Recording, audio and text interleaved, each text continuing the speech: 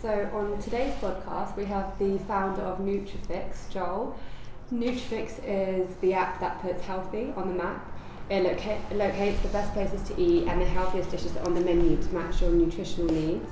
It now has over 5,000 users and has acquired data for almost 5,000 meals from all over 9,000 locations and 90 vendors. So it's growing pretty fast. Yeah. So welcome to the show, Joel. How are you doing today? Very good. Enjoying the weather. So do you just want to introduce yourself and tell us a bit about your role at Nutrifix? So Joel Burgess, I founded Nutrifix just under 2 years ago. Been sort of sole founder and launching it myself the last 2 years. We've got a team of 6 now and just growing. So where are you from originally? Sussex. So Sussex by the sea. Yeah, and did you go to uni? So studied down at Bristol Uni. Okay. I did mechanical engineering, and after 3 years I was like, why am I doing this? I don't want to be an engineer. So I went into property. It was like 2005 or 6 at the time when it was like, everyone was making loads of money in property, and I thought that's for me. And did a master's in property, and then went to work for Knight Frank straight after that. So yeah. And were you always a good student growing up? Was I always a good student? I was always had a bit of a rebellious side of me. Yeah, I was always a bit of a joker. Were you the class clown? Yeah, sometimes. Yeah. But I studied hard. I worked really hard, especially at uni. Mechanical engineering was so hard. So I got 2-1. I don't know how, but that was just pure graft. Well. Yeah. So, do you want to just tell us a bit more about the company? So essentially you started creating these nutrition spreadsheets. You were saying, and then you were selling them on to friends. Yeah. And so that was how the idea of Nutrifix was born. Yeah. Sounds a bit like my travel note spreadsheets. Right, selling them to my friends. Yeah, exactly, yeah. But do you want to just tell us about how the idea came about and how you kind of made the transition? Sure, yeah, so around 2 years ago, my job was actually in the restaurant industry and property, so I was opening up restaurants in and around London, so constantly eating on the go, found myself in Pret every day and eating baguettes and putting on quite a lot of weight. I've always been into health and fitness and always loved feeling fit and what have you, but I've always struggled with my weight. So I was really sort of determined to solve that problem for myself. I'm not someone to prep all my meals. I was always going to be eating out on the go. So a man who loves a spreadsheet, I put together a spreadsheet. So of all the meals that I should be eating when I go to these chains like Itsu, Pret, Leon and what have you. And that kind of solved my problem because I was made sure I was on a calorie deficit and I lost a bit of weight. And I ended up selling that spreadsheet to, I think it was 10 to 15 people for 75 quid each. So I thought, if someone's going to buy a spreadsheet, there's just got to be something in this. And then that's kind of how it all founded, and it's all just sort of happened naturally. Just Eat were our first investors. They invested 20 grand, and that kind of just got things up and running. And that's just weird how it all just started like that. So you said you've partnered with Just Eat and you've also partnered with Deliveroo, right? Yeah. So do you want to just tell us how you made those connections and what it's been like working with them? Yeah. So Just Eat came about. It's crazy how it all worked out, but pretty much the week that I was right, I'm going to give this a go full time. It was the food tech week. I was invited to pitch. It was the launch of Just Eat's first food tech accelerator. So I pitched to Just Eat. And they seemed to really love Nutrifix, so invested 20 grand, mentored us for 12 weeks, and that kind of just got things up and running really, and allowed us to build out a very basic app. After that, we then raised with Crowdcube, 200 grand on Crowdcube, and throughout the whole process, I've always been talking to my customers and clients, and a big problem a lot of people have, especially city goers, they are now ordering delivery 3-5 times a week. So that seemed like a natural partnership there. And how I partner with Deliveroo, I went to any event where someone from Deliveroo was going to be there and just stalked them. In what way? Yeah, just hung around them and then just got there. card and then would email them, call them afterwards. You know, like quite a few of them didn't come to anything, but there was one guy who was like, yeah, I get it, put me in touch with the right person. And they've been brilliant to work with, really sort of on it, and yeah, like this is a big problem they're trying to solve as well, so it was a natural partnership for both. So essentially the Just Eat 12-week intensive, was it like an incubation program? Like exactly, yeah. Because I find a lot of people who have been through them have said that it's just been, you know, the skills that they've learned have just been so invaluable. What kind of skills do you think you learned? Was it just yourself? Yeah, this was right at the start, so it was just me. I think the biggest thing they taught me was just the idea of adopting like an agile methodology. So the idea of launching way earlier than you think, testing and iterating. I had very much in the mindset that what we were building was going to be perfect. I wanted to wait for it to be perfect to launch, and they forced me to launch early. You know, and if I hadn't, I probably would have wasted all my money, launched, and no one would have used it. Exactly. Whereas they just forced me to launch it, see how people use it, iterate, and then that continuous process. So we very much adopted like that sort of agile methodology where we work in 2 weekly sprints. Every 2 weeks we sort of launch something new or change something. We're constantly testing, iterating, speaking to users, getting that, because it just doesn't happen, you know, on your first go. It's sort of like a lot of iterations. So and the feedback's so valuable, isn't it? It's almost just having like the different versions of the prototype. Launching it. Okay. So in terms of the funding, you said you launched crowdfunding with Crowdcube. How did you fund the business at the very early stages, or was this part of it? So initially it was me, so I put a bit of my own money in, and I think investors like seeing that.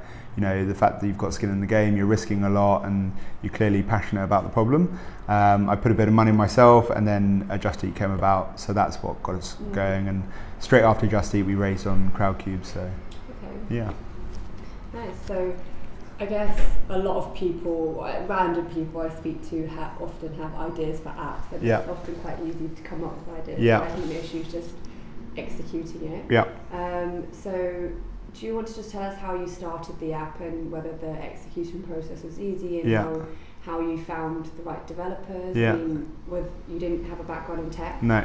So what was that kind of transition like? It was tough, and I made like every mistake, and it's amazing that we still survive. Like at the start, I pretty much thought, I bought the book How to Build a $1 Billion App, and I just was like, this is how I'm going to do it, and I'm going to design it and then build it and then sell it for $1 billion. You know, that's kind of where my headset was at.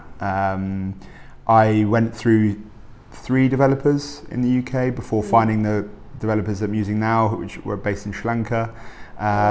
So they're actually working remotely? Yes, really difficult with the communication translation? It's actually, I mean, I had 3 UK developers prior to them, and it has been 10 times easier working with the Sri Lankan team than the team in the UK. They're excellent. They just get it. Their English is perfect. They ask the right questions. They don't just say yes, but also they work freaking hard, and they don't have attitudes. Whereas the UK developers I work with, I'm afraid to say, but they had a lot of attitudes. And I found it really difficult to manage, especially being non-technical. So really happy I moved. But yeah, I made every mistake under the sun. Like right at the start, I didn't speak to users. I just thought I could design it because it's a problem that I'm solving for me, so I know how this should be done. So I designed it all. You know, didn't speak to users, didn't get it in front of people, and only really sort of in the last year or so have sort of learned that, you know, you've just got to be rapidly testing, getting it in front of users, speaking to users all the time, and it's just a constant process of improving and iterating. You're never going to get it perfect the first time. So yeah, that's probably the biggest learning I've had. But yeah, as a non-technical founder, it's very hard, and everything takes whatever developers tell you, double it, and then probably add another double. You know, like it's always longer, always more expensive.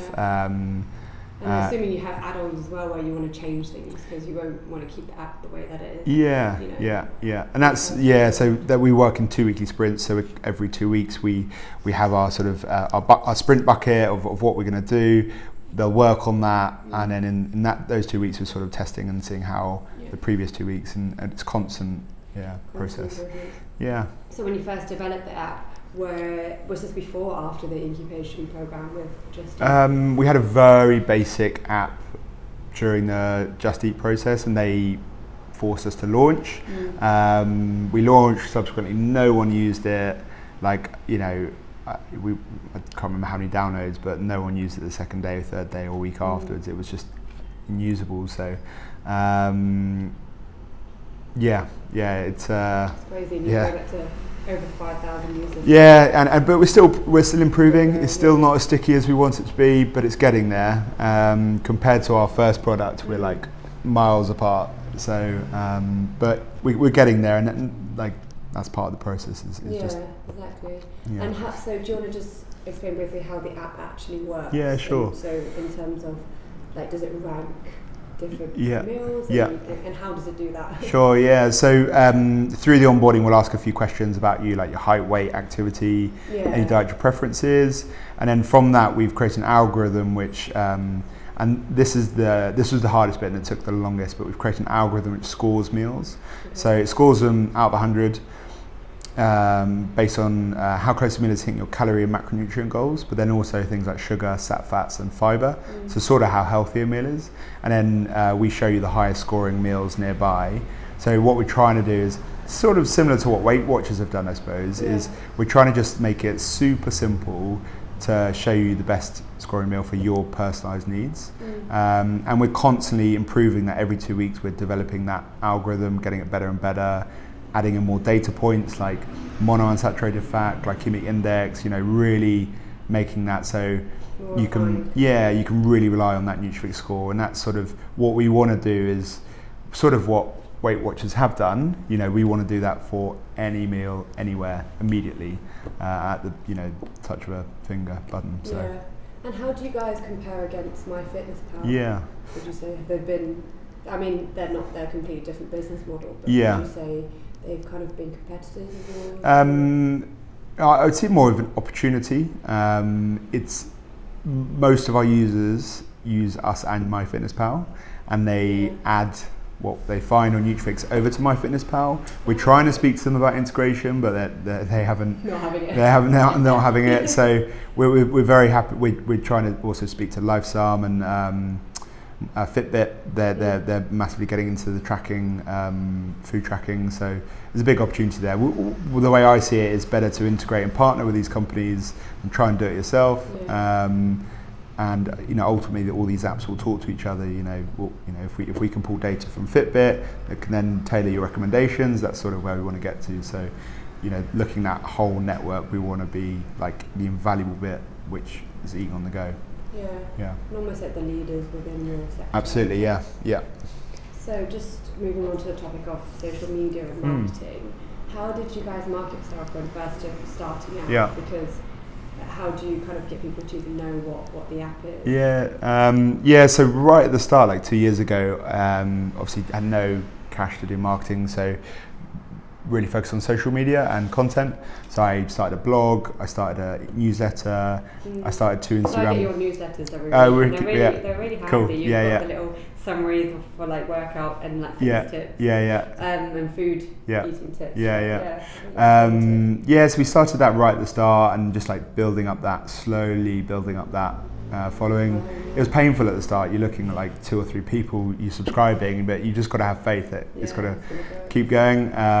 So building up my Instagram and email, that was big focus at the start. And when we launched, we had around 2,000 people on that to launch to. So that was the easiest people, those sort of early adopters. So I think that's been a big focus of ours. PR has been a big success. So we had an article in Women's Health and Forbes, and that was a big. So PR is a big focus, and we're trying to leverage some influencers as well, and that's going to be a big focus. So, yeah. So do you tend to, what kind of influence have you used in the past, and just say for someone starting up a business, Yeah. how would you, like, firstly, do you think more people should be tapping into influencers for Yeah. their brand? And Yeah. secondly, what kind of strategy and how would someone go about approaching these influencers? Yeah. Yeah. It's not actually me who's been doing this, but so I can only give you what I've seen. But I think it's just got to feel right. Their message has got to feel right with your message and their outlook.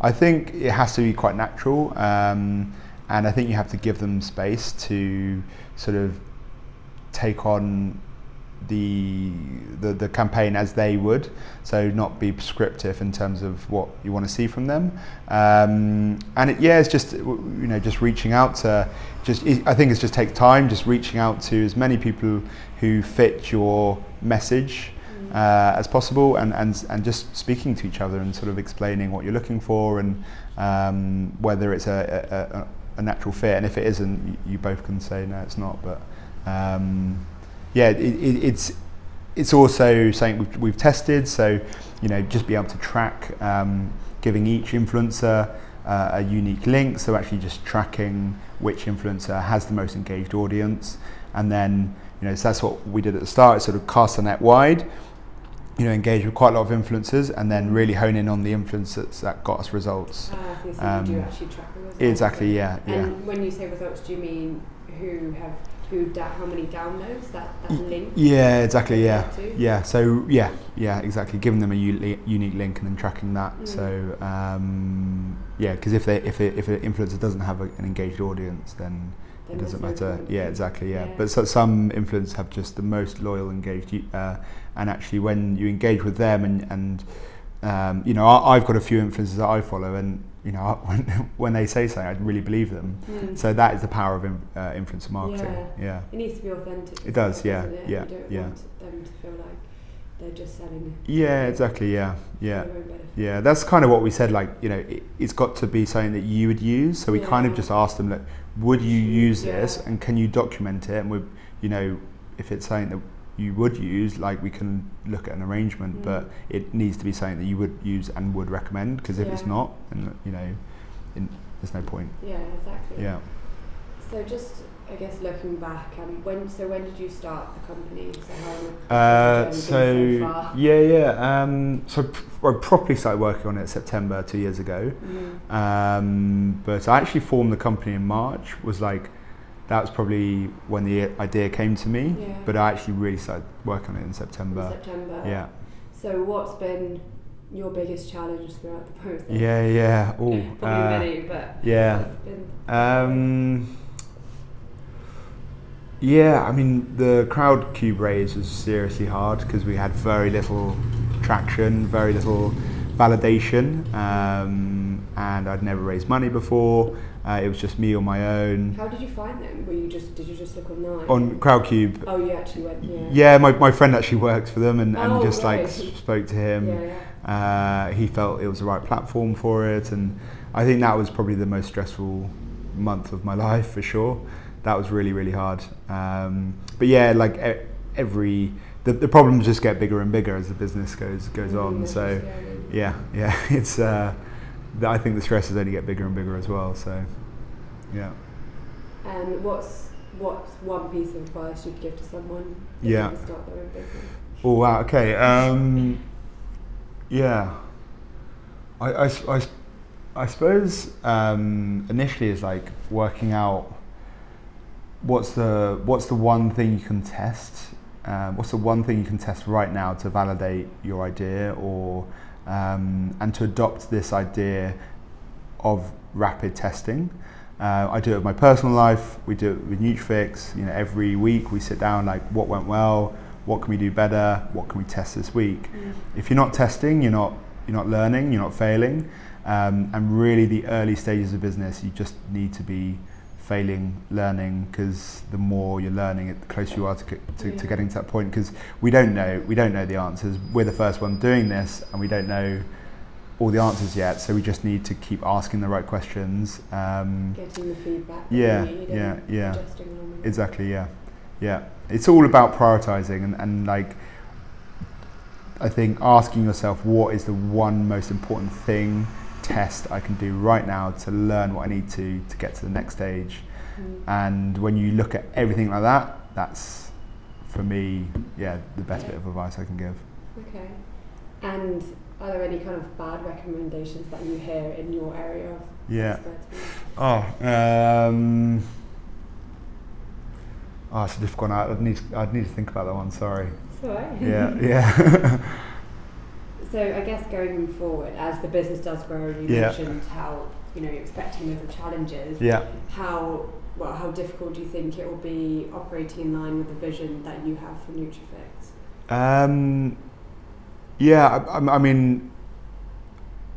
I mean that will, I suppose, only time will tell, but I think that's sort of really why it's important to bring on the right investors, because the investors need to buy into your vision and why you're doing it.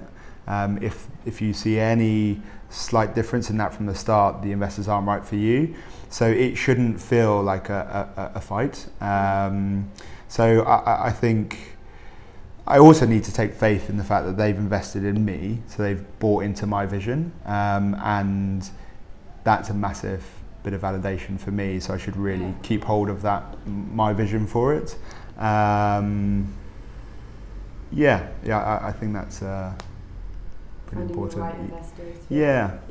Again, it's like using the right influencers. All these kind of external stakeholders need to be on the same path as you. Have the same kind of vision. For it, right? Absolutely. Yeah. So, what is the big dream for Nutrifix, and do you have a 5-year plan? I would say this is my life project. I've never felt so much purpose and passion behind my life. So I would say it's sort of my life. For me, healthy eating and living a healthy life has changed my life so dramatically. I absolutely love feeling healthy and eating healthy food and just enjoying working out. Just go to the gym in the morning. If you're feeling down, I'll go to the gym and I'll just instantly endorphins. Exactly. So it's just like, how many people can I share that with and impact their life? And what we want to do is completely take the stress out of healthy eating, and almost like automate your diet, so it's that easy.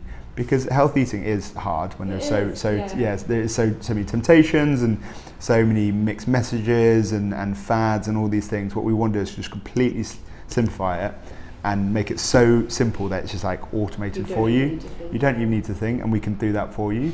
That's my vision for it. And this is a global problem. It's a very scalable idea.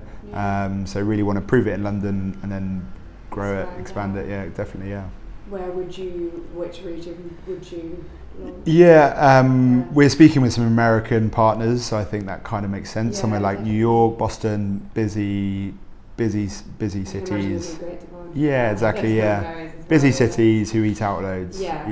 That's America. A lot of America for you. So in Hong Kong as well, they eat out. I think eating in is not. Kind of a common thing. Well, their kitchens are so small, aren't they? So it's like, why not? It's just like eating on the go all the time. But you're kind of spoiled for choice. That's true. So just moving on to more like lifestyle questions. Has there been like one failure which has kind of set you up for later success, or like a favourite failure which you've learned from the most? I mean, probably like my first app launch with Nutrifix. It's just like, how badly can you get it wrong? And it's just taught me you've got to speak to users and you've got to get out earlier than you think. So I think that's probably the biggest failure for sure. Don't rely on your assumptions. Speak to users, get out there and test it. People will also say and do different things. So they may say it's great, but then how they then use it is totally different. So that's why you just got to get it in people's hands and then track and see how they use it. And do you get a lot of feedback when you first started out? Well, you have a lot of people kind of commenting. They have like a power group who I'd like constantly go to and ask for comments, and that's really, really paid me in good stead. And I still have that group which I'm constantly engaging with. Try and run like between 4 5 user interviews a week. Where did you find these people? Just contact them through the app. I can email or in-app messages. Yeah. It's good to have that consistent same people in the group as well. So Yeah. you can see how the journey is. Yeah. So I think it takes a lot of certain level of focus, resilience, and character in each person to, want to make their mark in the world. And you said that you feel like you found your purpose and you've got put a lot of passion into Nutrifix. What do you think taught you to be this way, and do you think there have been any childhood influences which have contributed to this? My dad is a business owner. He is unbelievably hard working, and I've always been a hard worker in everything I do. I've always gone the extra mile. I wanted to be a professional rugby player initially, and the way I trained, I'd always do extra. Training would be done, I'd be the only one there training for another hour, doing fitness. So I've always done extra, and I think that's very much come from my dad. That's been a huge influence on me, for sure. Yeah, I can imagine. In the last 5 years, what have you become better at saying no to? Yeah. So these could be distractions. Something I genuinely really struggle with. I used to. Sometimes I do still suffer from FOMO. Everyone does. Yeah, it does. Yeah, but I've now sort of learnt to only say yes to things that I know that I'm gonna go to. I used to commit to a lot of things and then pull out or find out something was better and go to that. Yeah. So I've very much learnt that if I commit to something, I commit to it, and I won't be half in, half out. I'll say either I'll just say yes or no. Yeah. I think that's the biggest thing. I think in this generation that's a really important trait to have. Yeah. Because there's so many things going on, especially in London. And like this whole concept of flakiness. And it's just become almost the norm. Whereas if you actually commit to something, you need to kind of follow through. Absolutely, yeah. It's so easy to just like go on Instagram, see what else is happening, and think, oh, that looks like more fun. But actually, just like if you commit to what you're doing, that you're more present. You actually enjoy what you're doing and not comparing to others. So I think that's been a big thing I've learned recently. Right. So this could apply to your work, so working at Nutrifix, or even just when you're working out. I know there are days where I feel really demotivated and I just don't want to go for that run, or I don't want to go to the gym, or even if you're feeling you've lost your focus temporarily. What do you do to kind of get yourself back on track? For me, it is working out. It is, I thought you were going to say that. Yeah, I'm sorry. It's become part of my life, and I wouldn't question going. I would just go. So that I'd never struggle going to the gym. I'd never feel unmotivated to go to the gym. I think for me, it's my happy place. It's where. How often do you go to the gym? At the moment, 6 times a week. Crazy. And how long? Like 4 of my sessions, probably like an hour and a half. But I love it, and it is like meditation for me. I completely zone out. I put some good music on. It's the one time in my day that I'm not thinking about Nutrifix, and I need that. Without exercising, I wouldn't be able to. So if I'm feeling unfocused or demotivated in Nutrifix, I'll go to the gym, and everything changes. I will just come out buzzing, ready to go, full of ideas. So that for me, exercise. It's kind of your happy place. Yeah, it's my escape, for sure. So what do you do at the gym? Is it doing weights, or do you run? Do you do yoga? I'm trying to do yoga once a week. But struggling. It's like prioritizing. Do weights. I love these like grinding sessions that are just like an hour of just agony. Sure, There for me. What's that? What's grinding? Yeah, I like even things like the assault bike. like an hour on that. I was, just really mentally. I love taking myself to really dark places, challenging my mind and my willpower, because I always feel like when I come out of that, I just know that I can keep giving more and keep working harder. So for me, that I just get a real kick from those workouts. Yeah, I feel like the same with running. I never used to be a runner. I wouldn't say I am now, but I've started and I wanted to do it, not so much for the physical things, but more for the mentality. Because your body can pretty much withhold anything. Yeah. It's all in the mind. Yeah, isn't it? yeah, 100%. So it's good. It builds good resilience. Absolutely. So one of my big questions I have to ask is what's your favourite health tip? Because you obviously eat well and you share that. I suppose it's just I think everyone, and this is goes for business as well as health, but just start making small changes. Again, it comes back to this testing methodology. I do it with my health as well as my business. Every 2 weeks I'll try and make a change to my health or my diet or to my exercise and see if it sticks. So it might be something like meditating for 2 weeks and seeing if that helps, or doing a gratefulness journal, or cutting out bread for 2 weeks, or and through that sort of testing process, you're constantly learning about yourself and how you feel. If you feel better without bread, then okay, try and cut bread out. Or if you don't have a burger, 3 times a week, or whatever it is. But just making small changes, and through that, you're just constantly improving. And also by breaking it down into small tests, it feels way more achievable. I think people will build everything out. They need everything to be perfect, and it will start next month or start on Monday. It's just no, just make a small little change now, test it, and then make another one and keep improving. That's probably my. Because you kind of think, you try and make really big changes. Yeah. And actually, it's just about being consistent. Yeah, exactly. And disciplined in the long run. Yeah. That's why I don't really believe in kind of fat short-term diets. Because you just end up binging. Exactly. Backwards. Yeah. Once you kind of reach. 100%. Yeah. You're just up, Yeah. What kind of purchase of £100 or less has most positively impacted your life in the last 6 months? Oh wow. A recent purchase.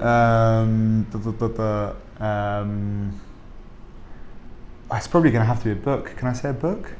So my next question is, if you had to gift one book. Oh no. Okay. Okay.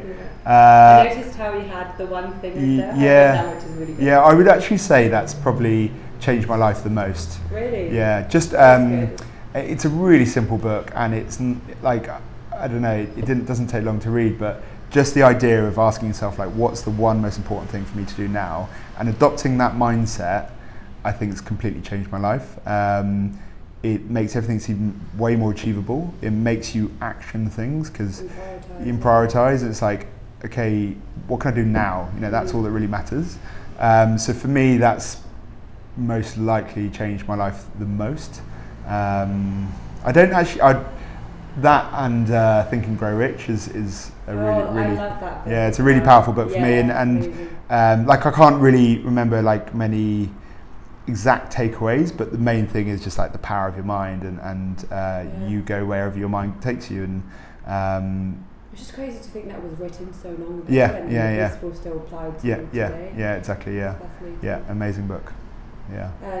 And what does your morning routine look like? So. 1.5 gym session. Yeah, exactly. Yeah. Pretty much. 6 a.m. wake up, gym. I've tried meditating in the morning.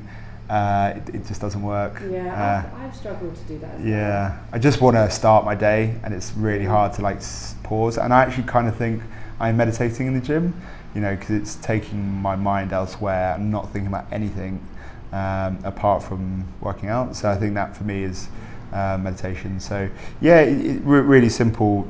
Gym, I get to work, I write one thing that I'm grateful for, and then I write like just a little commitment for the day. So it might be like listen more, or ask why, or smile at a random person, or just like a little commitment for the day.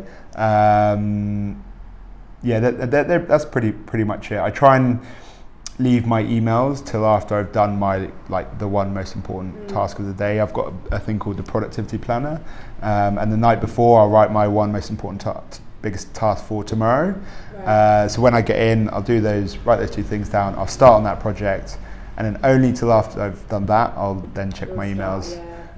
Because if I start looking at my emails, next thing you know, like 4 hours in, I'm still on my emails and haven't done the most important task. So they're my sort of 4 things I do. That's great. And what about breakfast? I did what do I do for breakfast? Most days I do intermittent fasting, so I won't eat till lunch. Really? I just find them like way more. By most days, how many days a week would you say? Oh, well, 5, yeah. So weekends, really? So you just don't have breakfast? Don't have breakfast, yeah. I thought, is that a myth then, when people say you should be eating breakfast to lose weight? Or? Yeah, it's just whatever works for you, right? So if having breakfast helps you eat less calories in a week or a day, then that'll work for you. I find that if I have breakfast, I get hungrier. So as soon as I eat, I get hungrier, and I end up eating way more. So I also find when I'm like in a faster state, my concentration levels will be really high, just really alert. So as soon as I start eating, I just think about food, and I get a bit groggy and a bit slow. Especially after lunch. Yeah. So I try and leave don't have breakfast basically. That's interesting. Yeah. I get so hungry by like 11 if I have breakfast.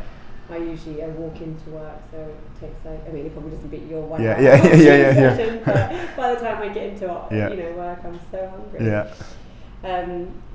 So just final question. If you could have a big billboard anywhere with anything on it, metaphorically speaking, so it could be like a quote or a few words or a paragraph, what would you have said on it?